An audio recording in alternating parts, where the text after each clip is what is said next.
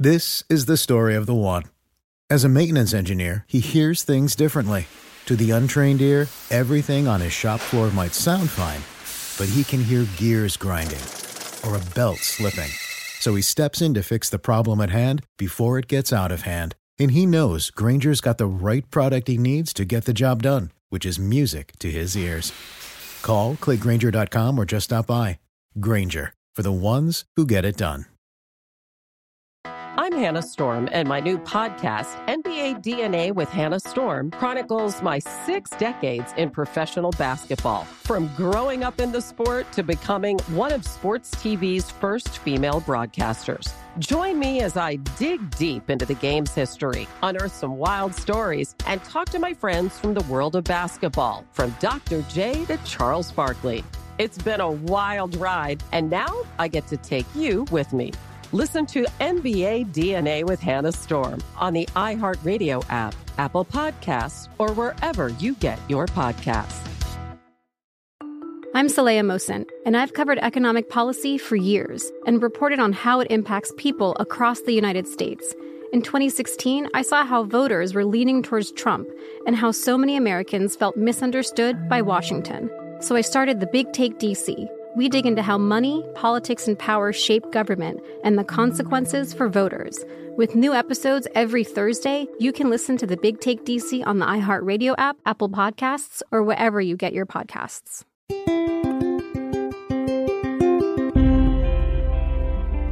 On this episode of Newt's World, I first met Alvin and Heidi Toffler in the 1970s and worked with them on a project about anticipatory democracy.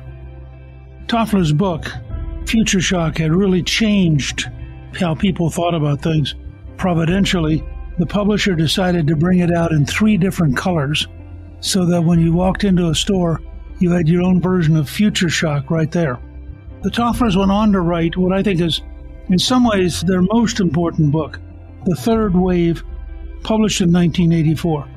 It had an enormous impact and was built on some earlier work done by various academics on the whole concept of the scale of the information revolution. But the Tofflers had a remarkable capacity for popularizing things and bringing them home. Alvin and Heidi had a daughter named Karen, who tragically died in 2000 at the age of 46, after more than a decade of suffering from Guillain-Barré syndrome. After her death, Alvin and Heidi established the Karen Toffler Charitable Trust to help fund neurological medical research breakthroughs. Here to talk about the work which the Karen Toffler Charitable Trust has developed, which they are funding today, I'm really pleased to welcome my 3 guests. Deborah Westphal, the Executive Advisor to the Karen Toffler Charitable Trust, and 2 of the Trust's Toffler Scholars and Grant recipients. Aditya Gopinath, Postdoctoral Neuroscience, University of Florida, and Vijaya Kolachalama, Associate Professor, Boston University, on how the Karen Toffler Charitable Trust helps fund advanced neurological disease research and helps young professional researchers early in their career doing this research, including Alzheimer's and Parkinson's.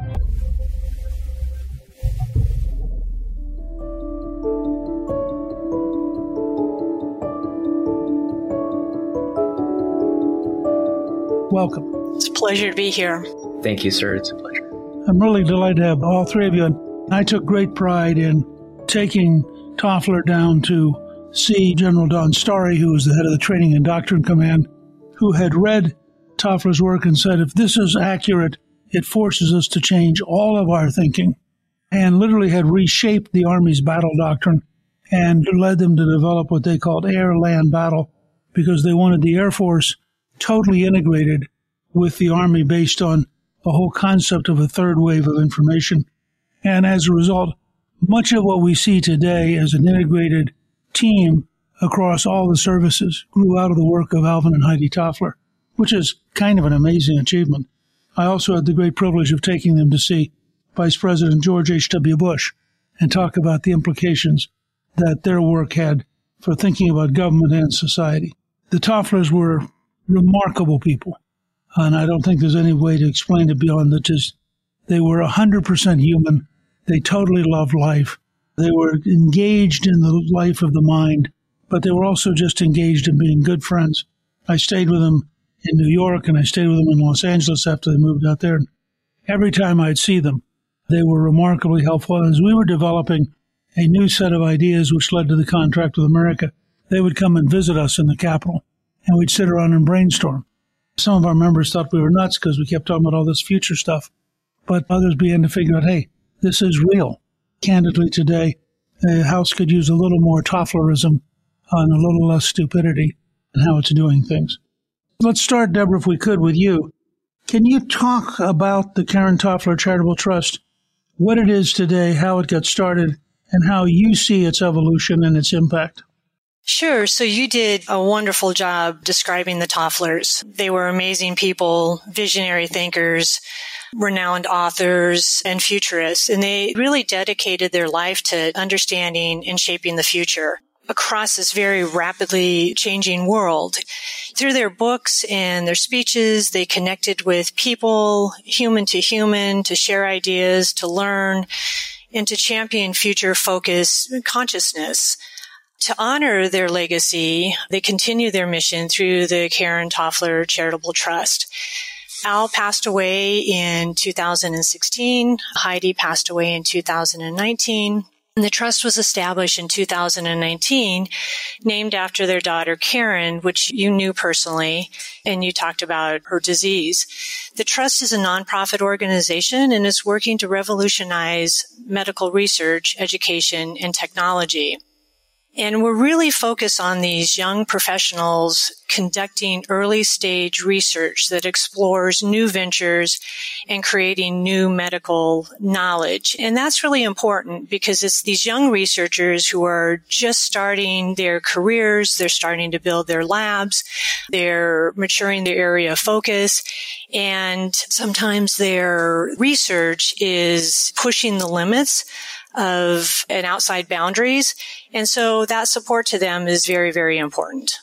I should mention just for a second, because I think people don't often realize how powerful an idea can be, that Future Shock, for example, when it came out, actually sold as many books in Japan as it sold in the United States. Now, considering that we are more than twice the size of Japan, gives you some sense of how much they penetrated Japanese culture. And when their book came out, which really described the information revolution, the third wave, the Chinese Communist Party actually made a decision at the highest levels that they would popularize their book throughout all of China. And I remember one time Alvin telling me what it was like to be standing in Shanghai and have people walk up holding a Chinese copy of his book and asking him to sign it. Gorbachev was aware of the concepts that they had. And so these were two people who had a remarkable set of insights that applied to the entire human race and who had come to understand from their daughter's long, painful disease that really one of the most complicated areas of medical development is this whole question of neurological activity, whether it is the kind of disease that Karen had or whether it's Alzheimer's or Parkinson's or a whole range of other things. And I think in that sense, the Toffler Scholars Program is a perfect example of what the Tofflers would have favored in having a deep belief in a better future and in the potential. So why don't you talk a little bit, before we get to them, about the fact you have over 60 Toffler Scholars from 10 universities. And we had specifically picked and asked BJ and Aditya to be with us today because of the unique and remarkable work they're doing. But why don't you briefly describe for us, if you would, Deborah, the whole concept of the Toffler Scholars Program and the universities it works with? Yeah, so when the trust was created, we looked around to see where other funding was and support was being done. And, there's a lot of work and great work that's being done by existing foundations, by government agencies in this area of trying to understand the brain and the brain-body connection. But what seems to be somewhat limited or a gap in that support is for the ideas that are somewhat outside the current day thinking. And as you just mentioned, it's a very Toffler-esque thing to kind of challenge today's notions, challenge today's hypotheses and understanding, and kind of step back and question what are we doing, or how are we doing it, or what do we know, or what don't we know.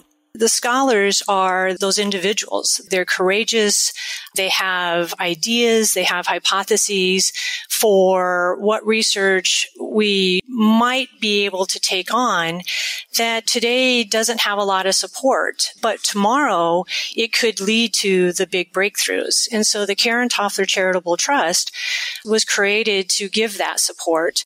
It's the seed money for the early pipeline research that is needed so that researchers can get started with this research, get a few breakthroughs, publish, get the research out there, and then let other organizations such as the NIH or the larger foundations see that they can make progress and then fund at larger amounts. And so we feel like we're filling a real important niche in the upfront part of the research pipeline so that we can look for that new science, look for that new knowledge that really might lead to the breakthrough or the end of some of these horrible diseases. I had a particular interest in Alzheimer's because I had taught the oldest men's Bible study back when I was a very young professor. I watched as several of the members of that Bible study themselves came down with Alzheimer's. My sister-in-law's father came down with Alzheimer's. His wife came down with Parkinson's. And so it was really a very complicated situation.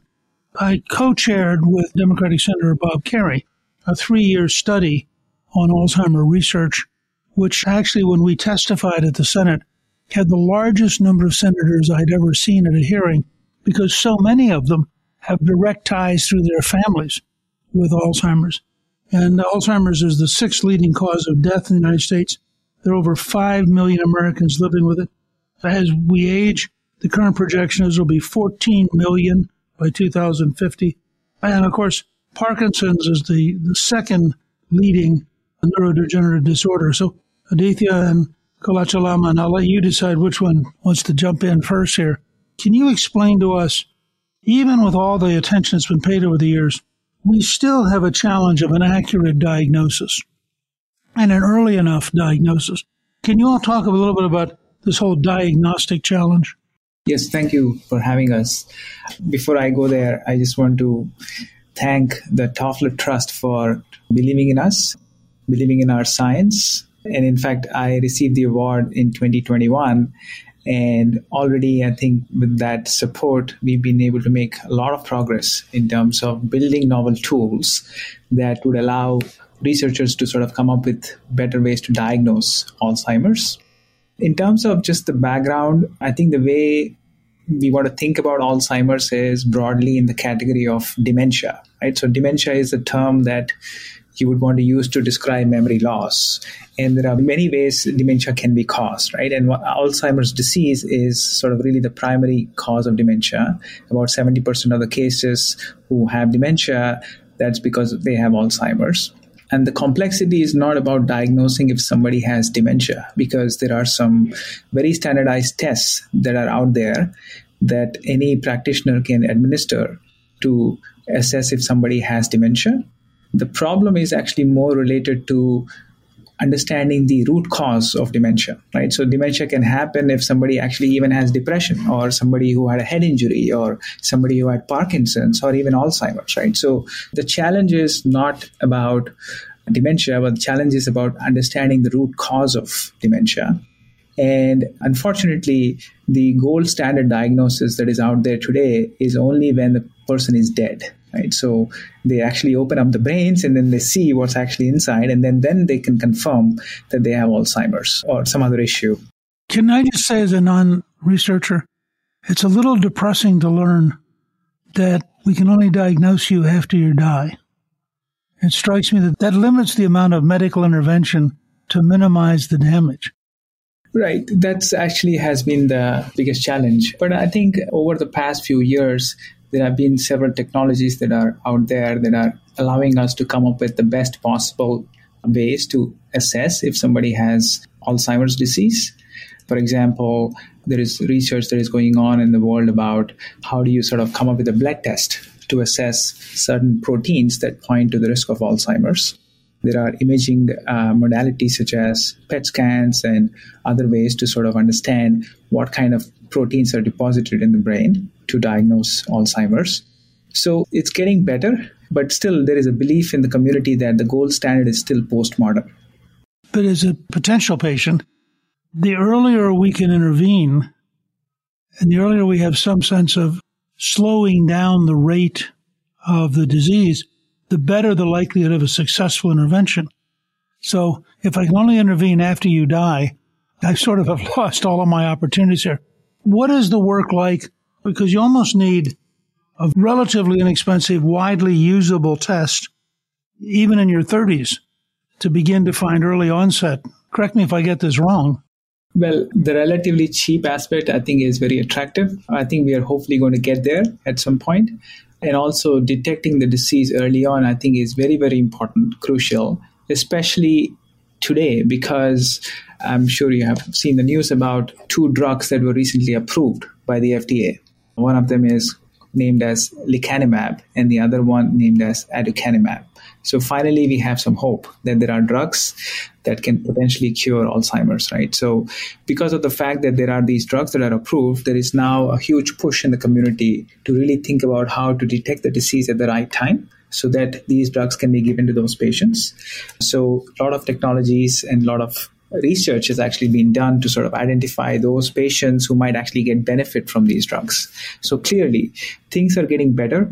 And in fact, one of the things that we are trying to do in our lab is to come up with AI-based approaches to take routinely collected data, clinical data, because, when a patient walks into the hospital, whether it's a neurologist or even a general practitioner, they're trying to basically gather a lot of information. Right. So based on their examination, based on the demographics of the patient, based on their medical history, based on their family history, they sort of get all that information and then try to come up with the best possible way to diagnose the disease, and hopefully early in the stage. And what we are doing in our lab is to combine all this information using artificial intelligence and then seeing if there is a way for us to come up with a better way to diagnose the disease, especially sort of understand whether the patient has, let's say, Alzheimer's and maybe some combination of Alzheimer's with other kinds of things that are going on in the patient.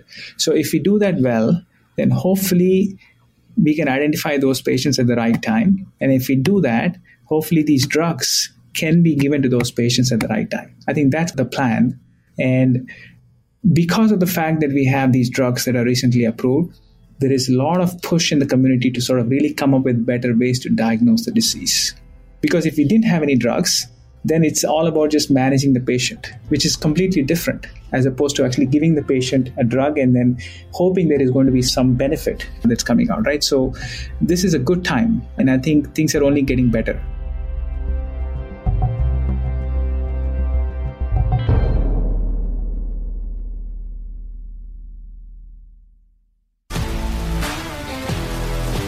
If you love sports and true crime, then there's a new podcast from executive producer Dan Patrick and hosted by me, Jay Harris, that you won't want to miss.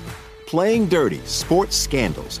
Each week, I'm squeezing the juiciest details from some of the biggest sports scandals ever. I'm talking Marcus Dixon, Olympic gymnastics, Cain Velasquez, salacious Super Bowl-level scandals. Join me on the dark side of sports by listening to Playing Dirty: Sports Scandals on the iHeartRadio app, Apple Podcasts, or wherever you get your podcasts.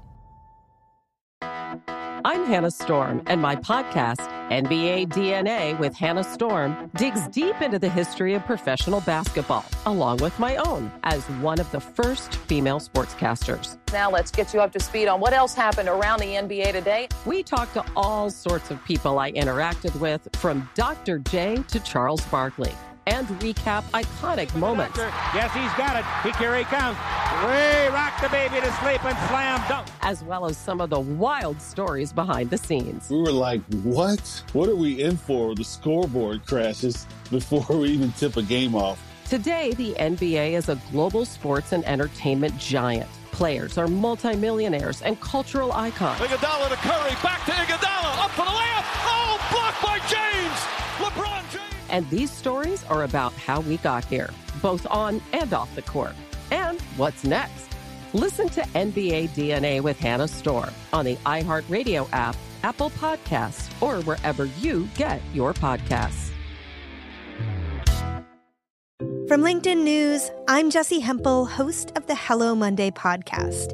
In my 20s, I knew what career success looked like. In midlife, it's not that simple.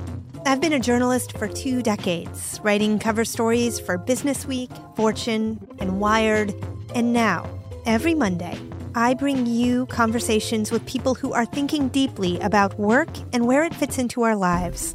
Like Microsoft CEO Satya Nadella on growth mindsets. The learn-it-all does better than the know-it-all. Or MacArthur Genius winner Angela Duckworth on talent versus grit. Your long-term effort and your long-term commitment are surprisingly important. Each episode delivers pragmatic advice for right now. Listen to Hello Monday on the iHeartRadio app, Apple Podcasts, or wherever you get your podcasts. Hi, this is Newt. In my new book, March the Majority, The Real Story of the Republican Revolution, I offer strategies and insights for everyday citizens and for seasoned politicians. It's both a guide for political success and for winning back the majority in 2024. March the Majority outlines the 16-year campaign to write the contract with America, explains how we elected the first Republican House majority in 40 years, and how we worked with President Bill Clinton to pass major reforms, including 4 consecutive balanced budgets. March to the Majority tells the behind-the-scenes story of how we got it done. Here's a special offer for my podcast listeners. You can order March to the Majority right now at gingrich360.com/book, and it'll be shipped directly to you. Don't miss out on this special offer. Go to gingrich360.com/book and order your copy now. Order it today at gingrich360.com/book.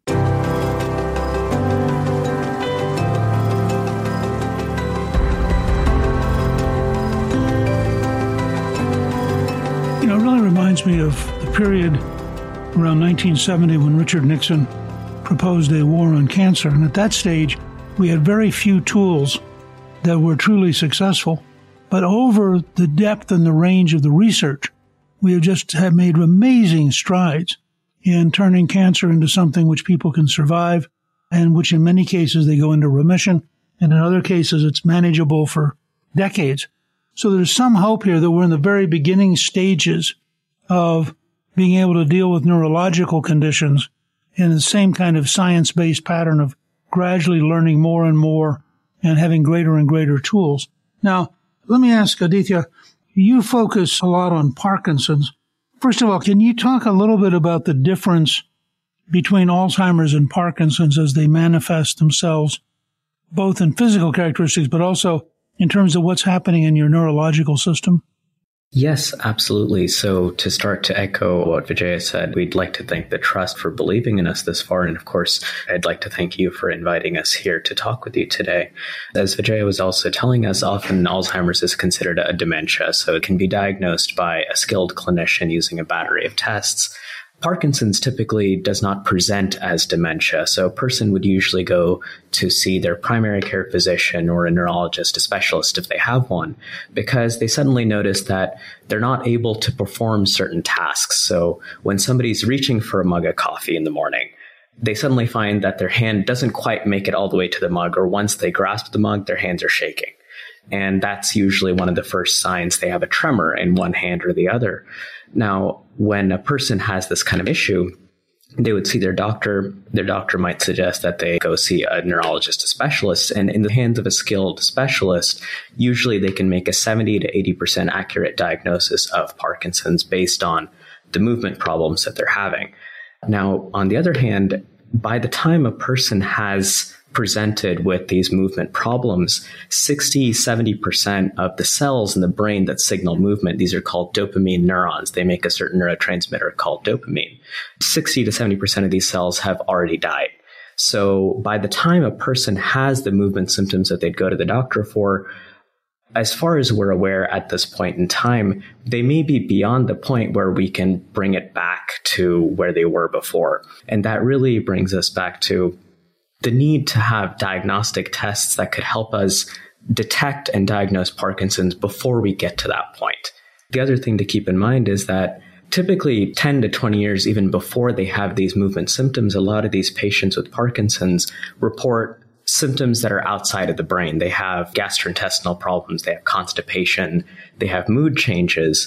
And so this is telling us that there are things that are happening way in advance of the presentation of the tremor. However, we haven't yet become skilled enough to be able to detect it at that stage.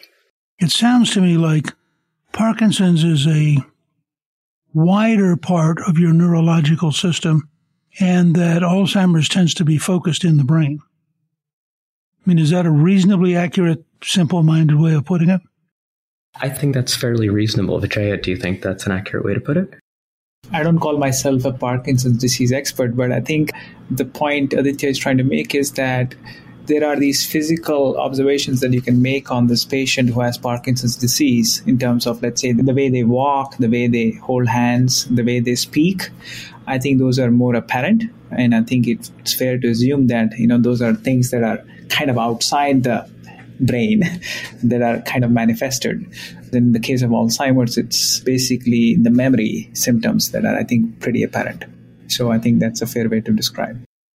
And in both cases, getting an accurate early diagnostic system is a key part of trying to figure out how to get ahead of the disease. Because if I understand the two of you, there's a very high value to an early intervention and being able to minimize the progression of the disease in both cases.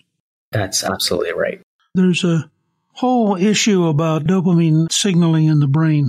One of you has to walk me through the whole concept of dopamine signaling and what the correlation is. Absolutely. So let's say a person is riding a bicycle. There are certain neurons that are sending signals to different parts of the brain that tell the person to make this continuous movement. Now, on the other hand, when somebody is reaching for a mug of coffee, that we call that intentional movement. So the person reaches out and their brain is sending a signal that their hand has to go towards this target and make this one very specific motion. That's a slightly different circuit.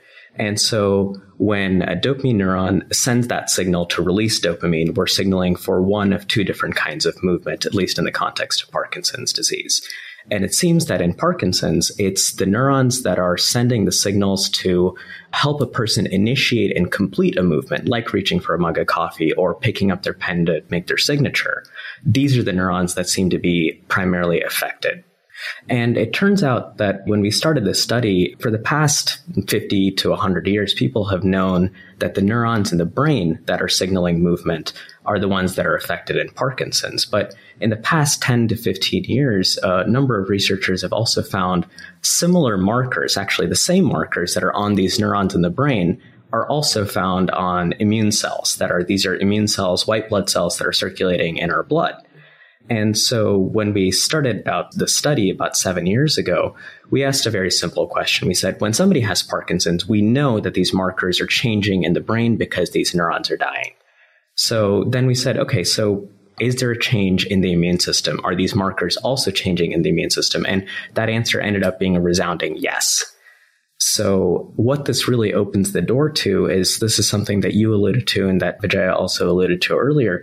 If there were a test that could be cheaply and widely administered, say a blood test that could help detect Parkinson's disease early, this could be something that could be administered by a patient's primary care physician versus somebody who's a specialist that a patient might have to travel to see. And so this really opens the door to potentially bringing us closer to the point where somebody could get a diagnosis of Parkinson's much, much earlier than we can currently do. You're currently working with a diagnosis based on a blood test that seems to have like 96% accuracy. That's right. So we seem to have at least the same accuracy as a clinician, as a neurologist who makes a diagnosis in the clinic based on their movement symptoms and their response to a medication. So we seem to be right on par with the diagnostic accuracy of a neurologist. And it's sort of my dream in the long term that this would be one of the tests that maybe people would get included in their blood work once they turn 50. as a routine monitoring system. And if something concerning pops up in a blood test like that, the physician could say, hey, Mr. Jones, maybe you should go see a neurologist to have somebody you could talk with. So it would really open the door to potentially getting people treated and evaluated much earlier than we could do right now. That's a very large jump from the way we used to look at it, right? Absolutely. The way we used to look at it was when the movement symptoms became debilitating and people didn't really have another option other than to see a specialist and seek help. That's typically when a person would go into the clinic and see their specialist. This is definitely a big jump. And currently, the studies that we have underway with the support of the trust hopefully are going to lead us to be able to diagnose Parkinson's or detect Parkinson's even earlier than I'm currently dreaming of. So in theory, if we could detect Parkinson's before a lot of the dopamine neurons are lost, there's a chance that we could intervene at that early stage and maybe prevent the disease from ever getting to the point where we currently see it at the clinic. And of course, I'm thinking decades into the future. I hope by the time my career comes to an end, we're definitely at that stage. It's conceivable, if it's a blood-based test and you're getting a diagnostic off of looking for certain specific traces, that you could literally begin to find people at a very early stage. That would change dramatically our whole capacity. I mean, you could be talking 20 or 30-year difference in being able to intervene. Is that a reasonable statement? Yes, absolutely, because all the evidence right now in people and in studies in animals and cells and dishes suggests that the changes that are happening in Parkinson's are starting decades before we're able to detect it in the clinic. So, as you say, if we had a way to detect this via a blood test 10, 20, 30 years in advance, that would be the time for us to start intervening and hopefully slow or even stop the progression of the disease. Maybe we could prevent it from ever getting to the point where we know that somebody has Parkinson's.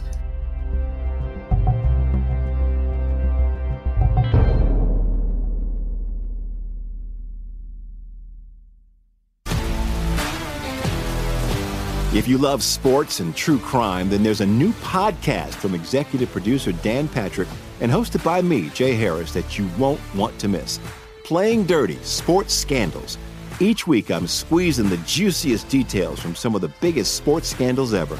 I'm talking Marcus Dixon, Olympic gymnastics, Cain Velasquez, salacious Super Bowl-level scandals. Join me on the dark side of sports by listening to Playing Dirty: Sports Scandals on the iHeartRadio app, Apple Podcasts, or wherever you get your podcasts.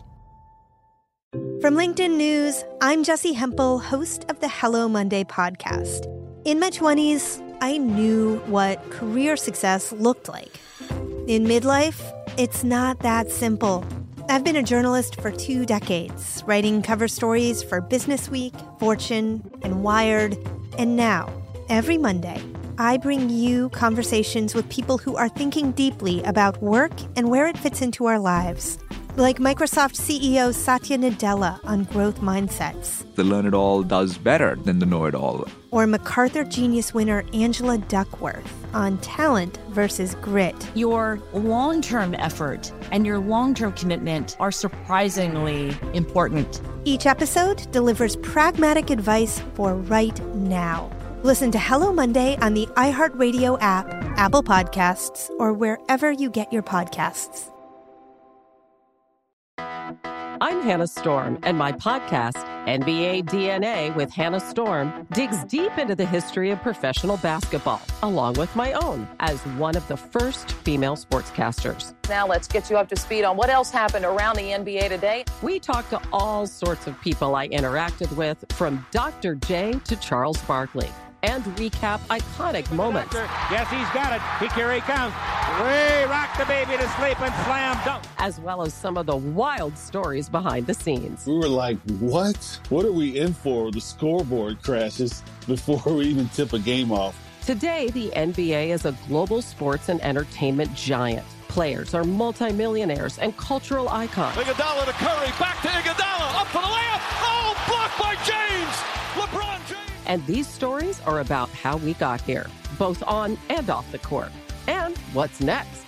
Listen to NBA DNA with Hannah Storm on the iHeartRadio app, Apple Podcasts, or wherever you get your podcasts.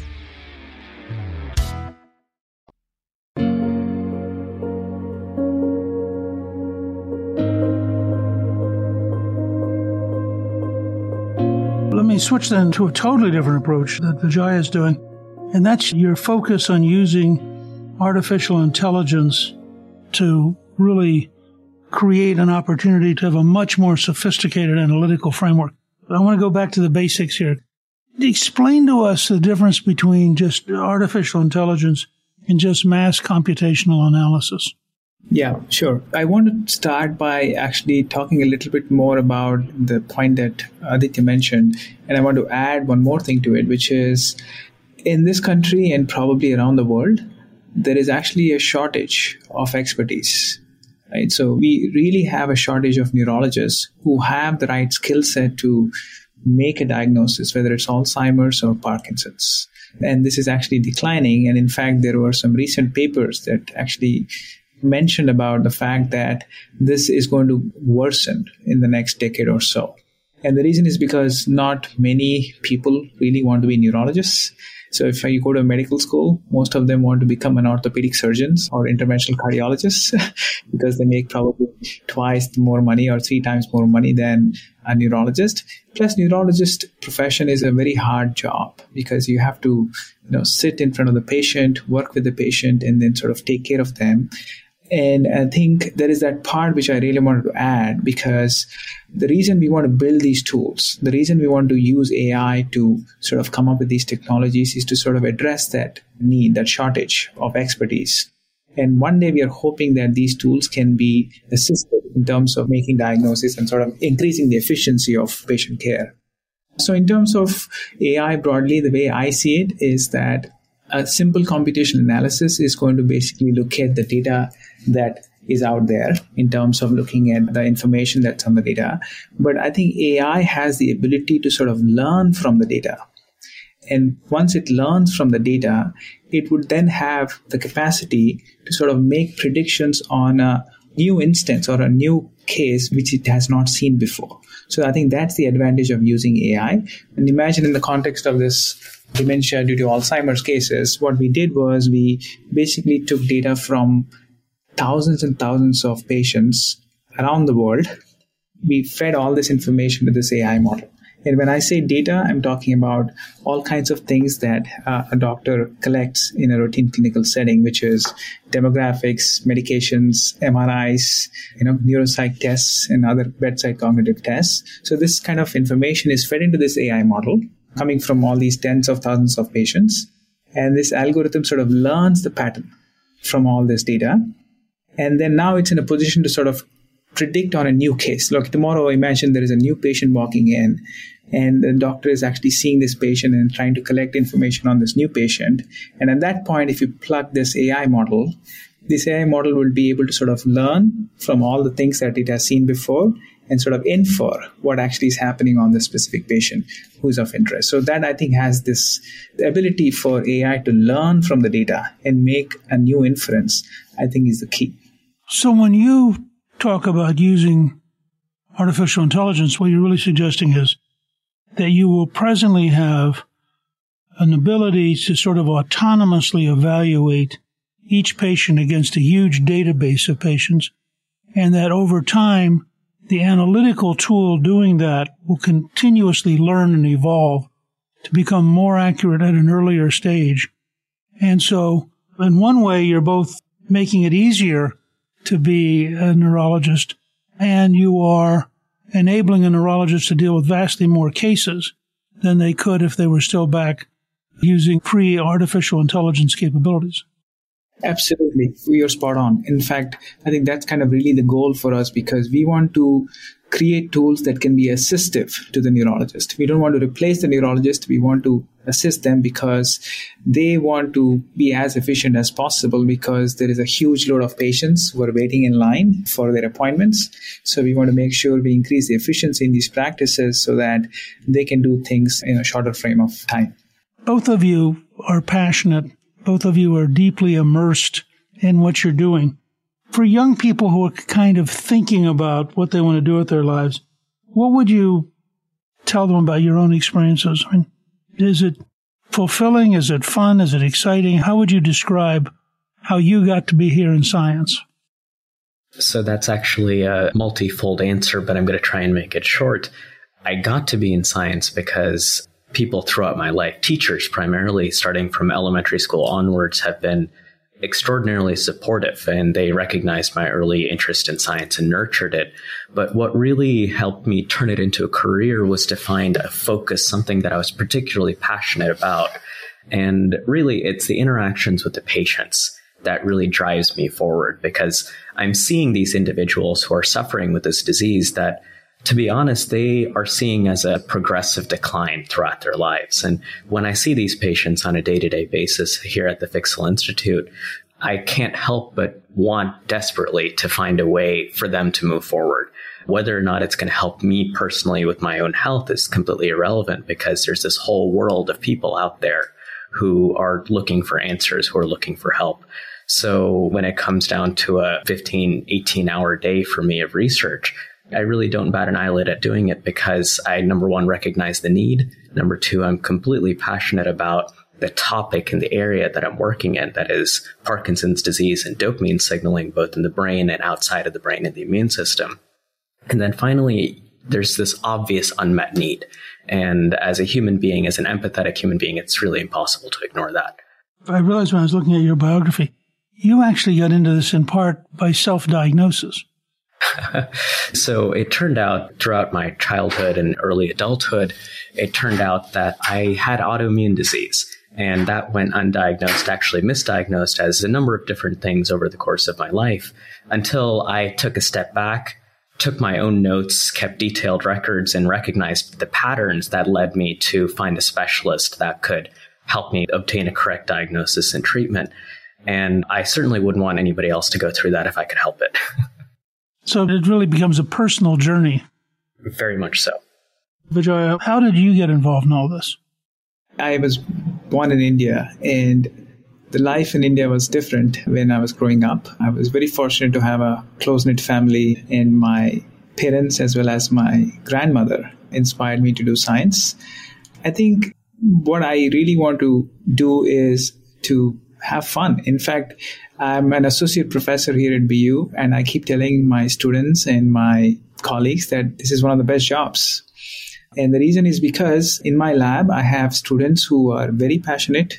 They come from multiple disciplines. Like, for instance, I have PhD students in computer science, MD students who are going to be future doctors, postdoctoral scholars, and engineers. So all these people are literally working in my lab, and it's a joy, fun and joy, to work with them on a daily basis. Obviously, there are many different problems in the world. And I think, it's not fair for me to say that this is the only thing that is more important. But overall, I think I felt that the unmet need is a lot higher in the neurological disorder realm, because there are very few therapies, and brain is very, very complex, as opposed to, for example, cancer. Somebody has cancer, there is a test and there is a therapy potentially. Of course, not every cancer is cured. But in the context of the brain, I think there is a lot more that we can learn and sort of resolve. So I think that kind of really helps us to sort of really think about it. But personally, I think this career is so much fun. And I know we are literally doing work at the cutting edge, and students in my lab really come up with new ideas every day. So it's very, very exciting to do this. Clearly, both of you are passionate. Let me just ask each of you for a second. To what extent, how important has the Karen Toffler Charitable Trust been in your research? I keep shouting about this to everybody I know. This has been an honor for me. I'm one of the earlier Toffler scholars. And when I met Deb and her colleagues, it's so amazing to actually see them participate in our research, right? That's kind of really unique. I have gotten funding from a few other agencies, but I only submit my annual progress reports to them. Whereas in the context of the Toffler Trust, it's very personal, because they are really invested not just in terms of pushing the science, but also really helping us really think about the next steps, right? So Deb has connected me to several other organizations and people in several other organizations, because what we want to do is we want to build tools that can hopefully be translated to the clinic one day, which means we are not just thinking about science and papers. We really want to build tech and then create companies.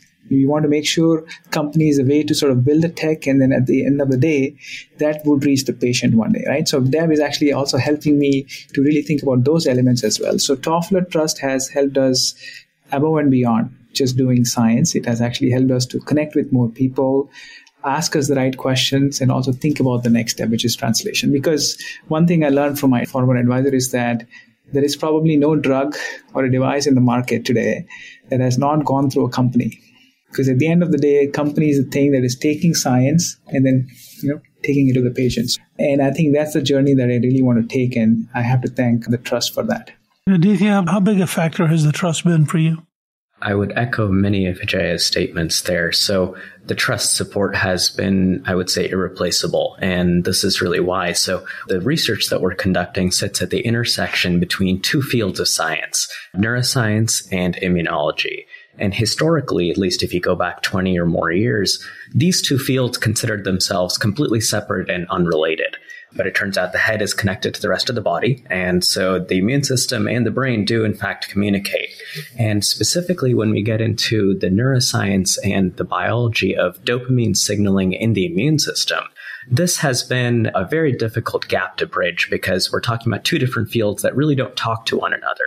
So support via the traditional funding agencies, the NIH, the other large foundations, has been difficult to come by, I would say, because it really depends on the audience who happens to read or review our research submissions.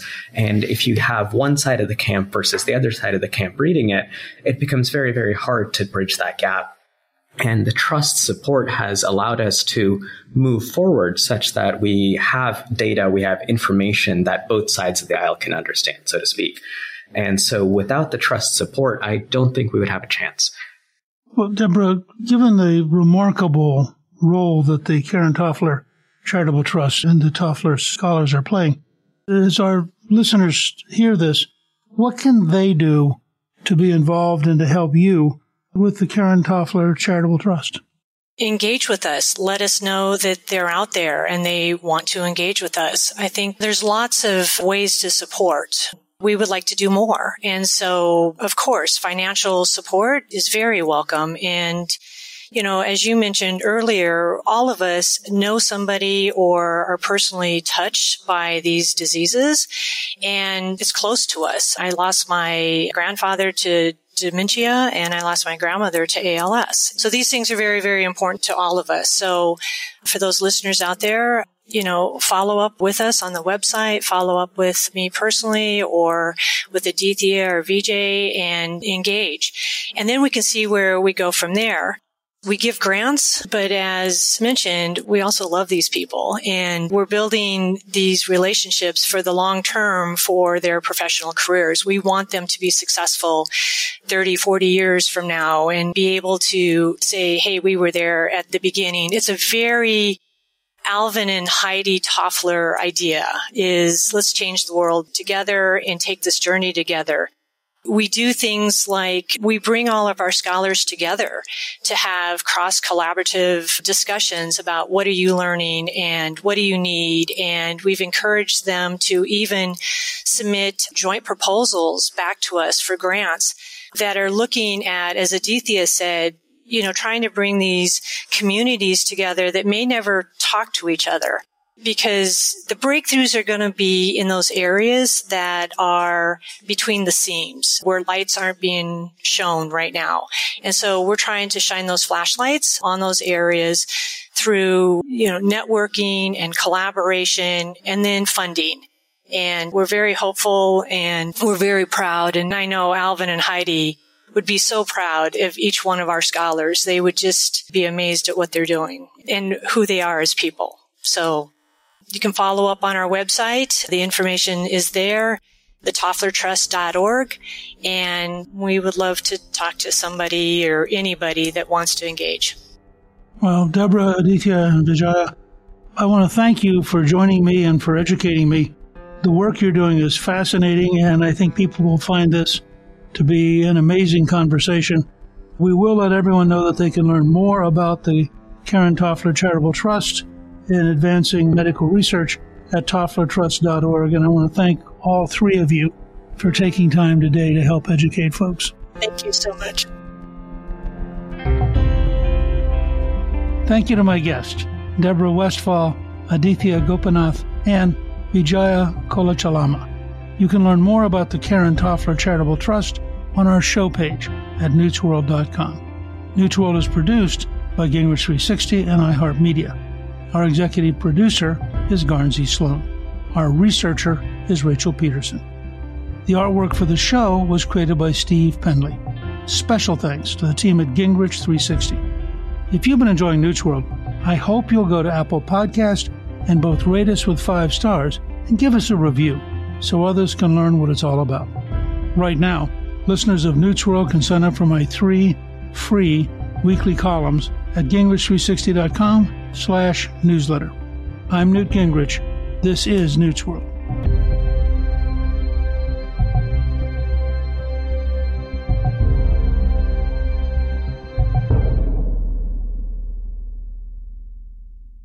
I'm Hannah Storm, and my new podcast, NBA DNA with Hannah Storm, chronicles my 6 decades in professional basketball. From growing up in the sport to becoming one of sports TV's first female broadcasters. Join me as I dig deep into the game's history, unearth some wild stories, and talk to my friends from the world of basketball, from Dr. J to Charles Barkley. It's been a wild ride, and now I get to take you with me. Listen to NBA DNA with Hannah Storm on the iHeartRadio app, Apple Podcasts, or wherever you get your podcasts. The Big Take from Bloomberg News brings you what's shaping the world's economies with the smartest and best-informed business reporters around the world.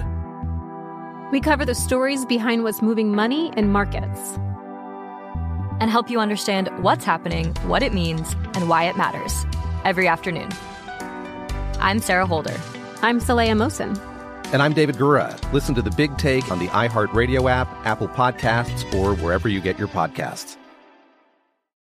I'm Saleha Mohsin, and I've covered economic policy for years and reported on how it impacts people across the United States. In 2016, I saw how voters were leaning towards Trump and how so many Americans felt misunderstood by Washington. So I started The Big Take DC. We dig into how money, politics, and power shape government and the consequences for voters. With new episodes every Thursday, you can listen to The Big Take DC on the iHeartRadio app, Apple Podcasts, or wherever you get your podcasts.